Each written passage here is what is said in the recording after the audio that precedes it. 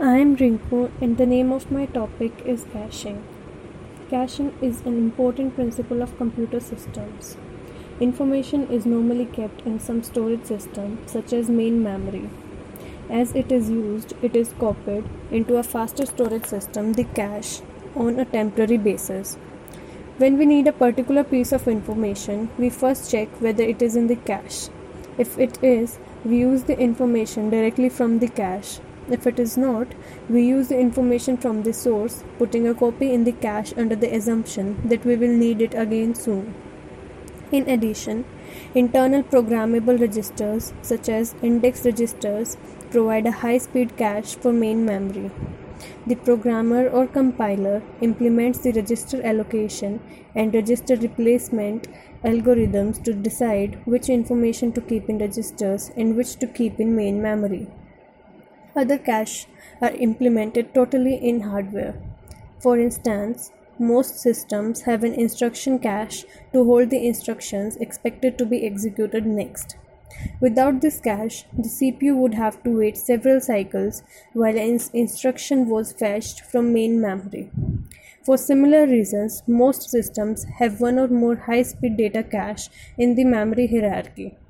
Because cache have limited size, cache management is an important design problem. Careful selection of the cache size and of a replacement policy can result in greatly increased performance. Main memory can be viewed as a fast cache for secondary storage, since data in secondary storage must be copied into main memory for use, and data must be in main memory before being moved to a secondary storage for safekeeping. The file system data, which resides permanently on secondary storage, may appear on several levels in the storage hierarchy. At the highest level, the operating system may contain a cache of file system data in main memory. In addition, solid-state disks may be used for high-speed storage that is accessed through the file system interface. The bulk of secondary storage is on magnetic disks.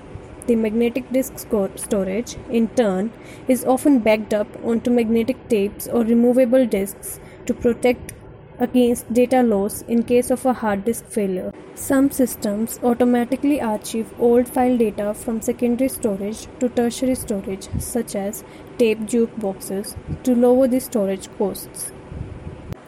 The movement of information between levels of a storage hierarchy may be either explicit or implicit, depending on the hardware design and the controlling operating system software.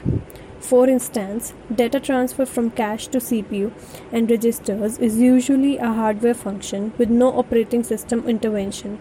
In contrast, transfer of data from disk to memory is usually controlled by the operating system. Thus now we know that cache memory is really important for our systems.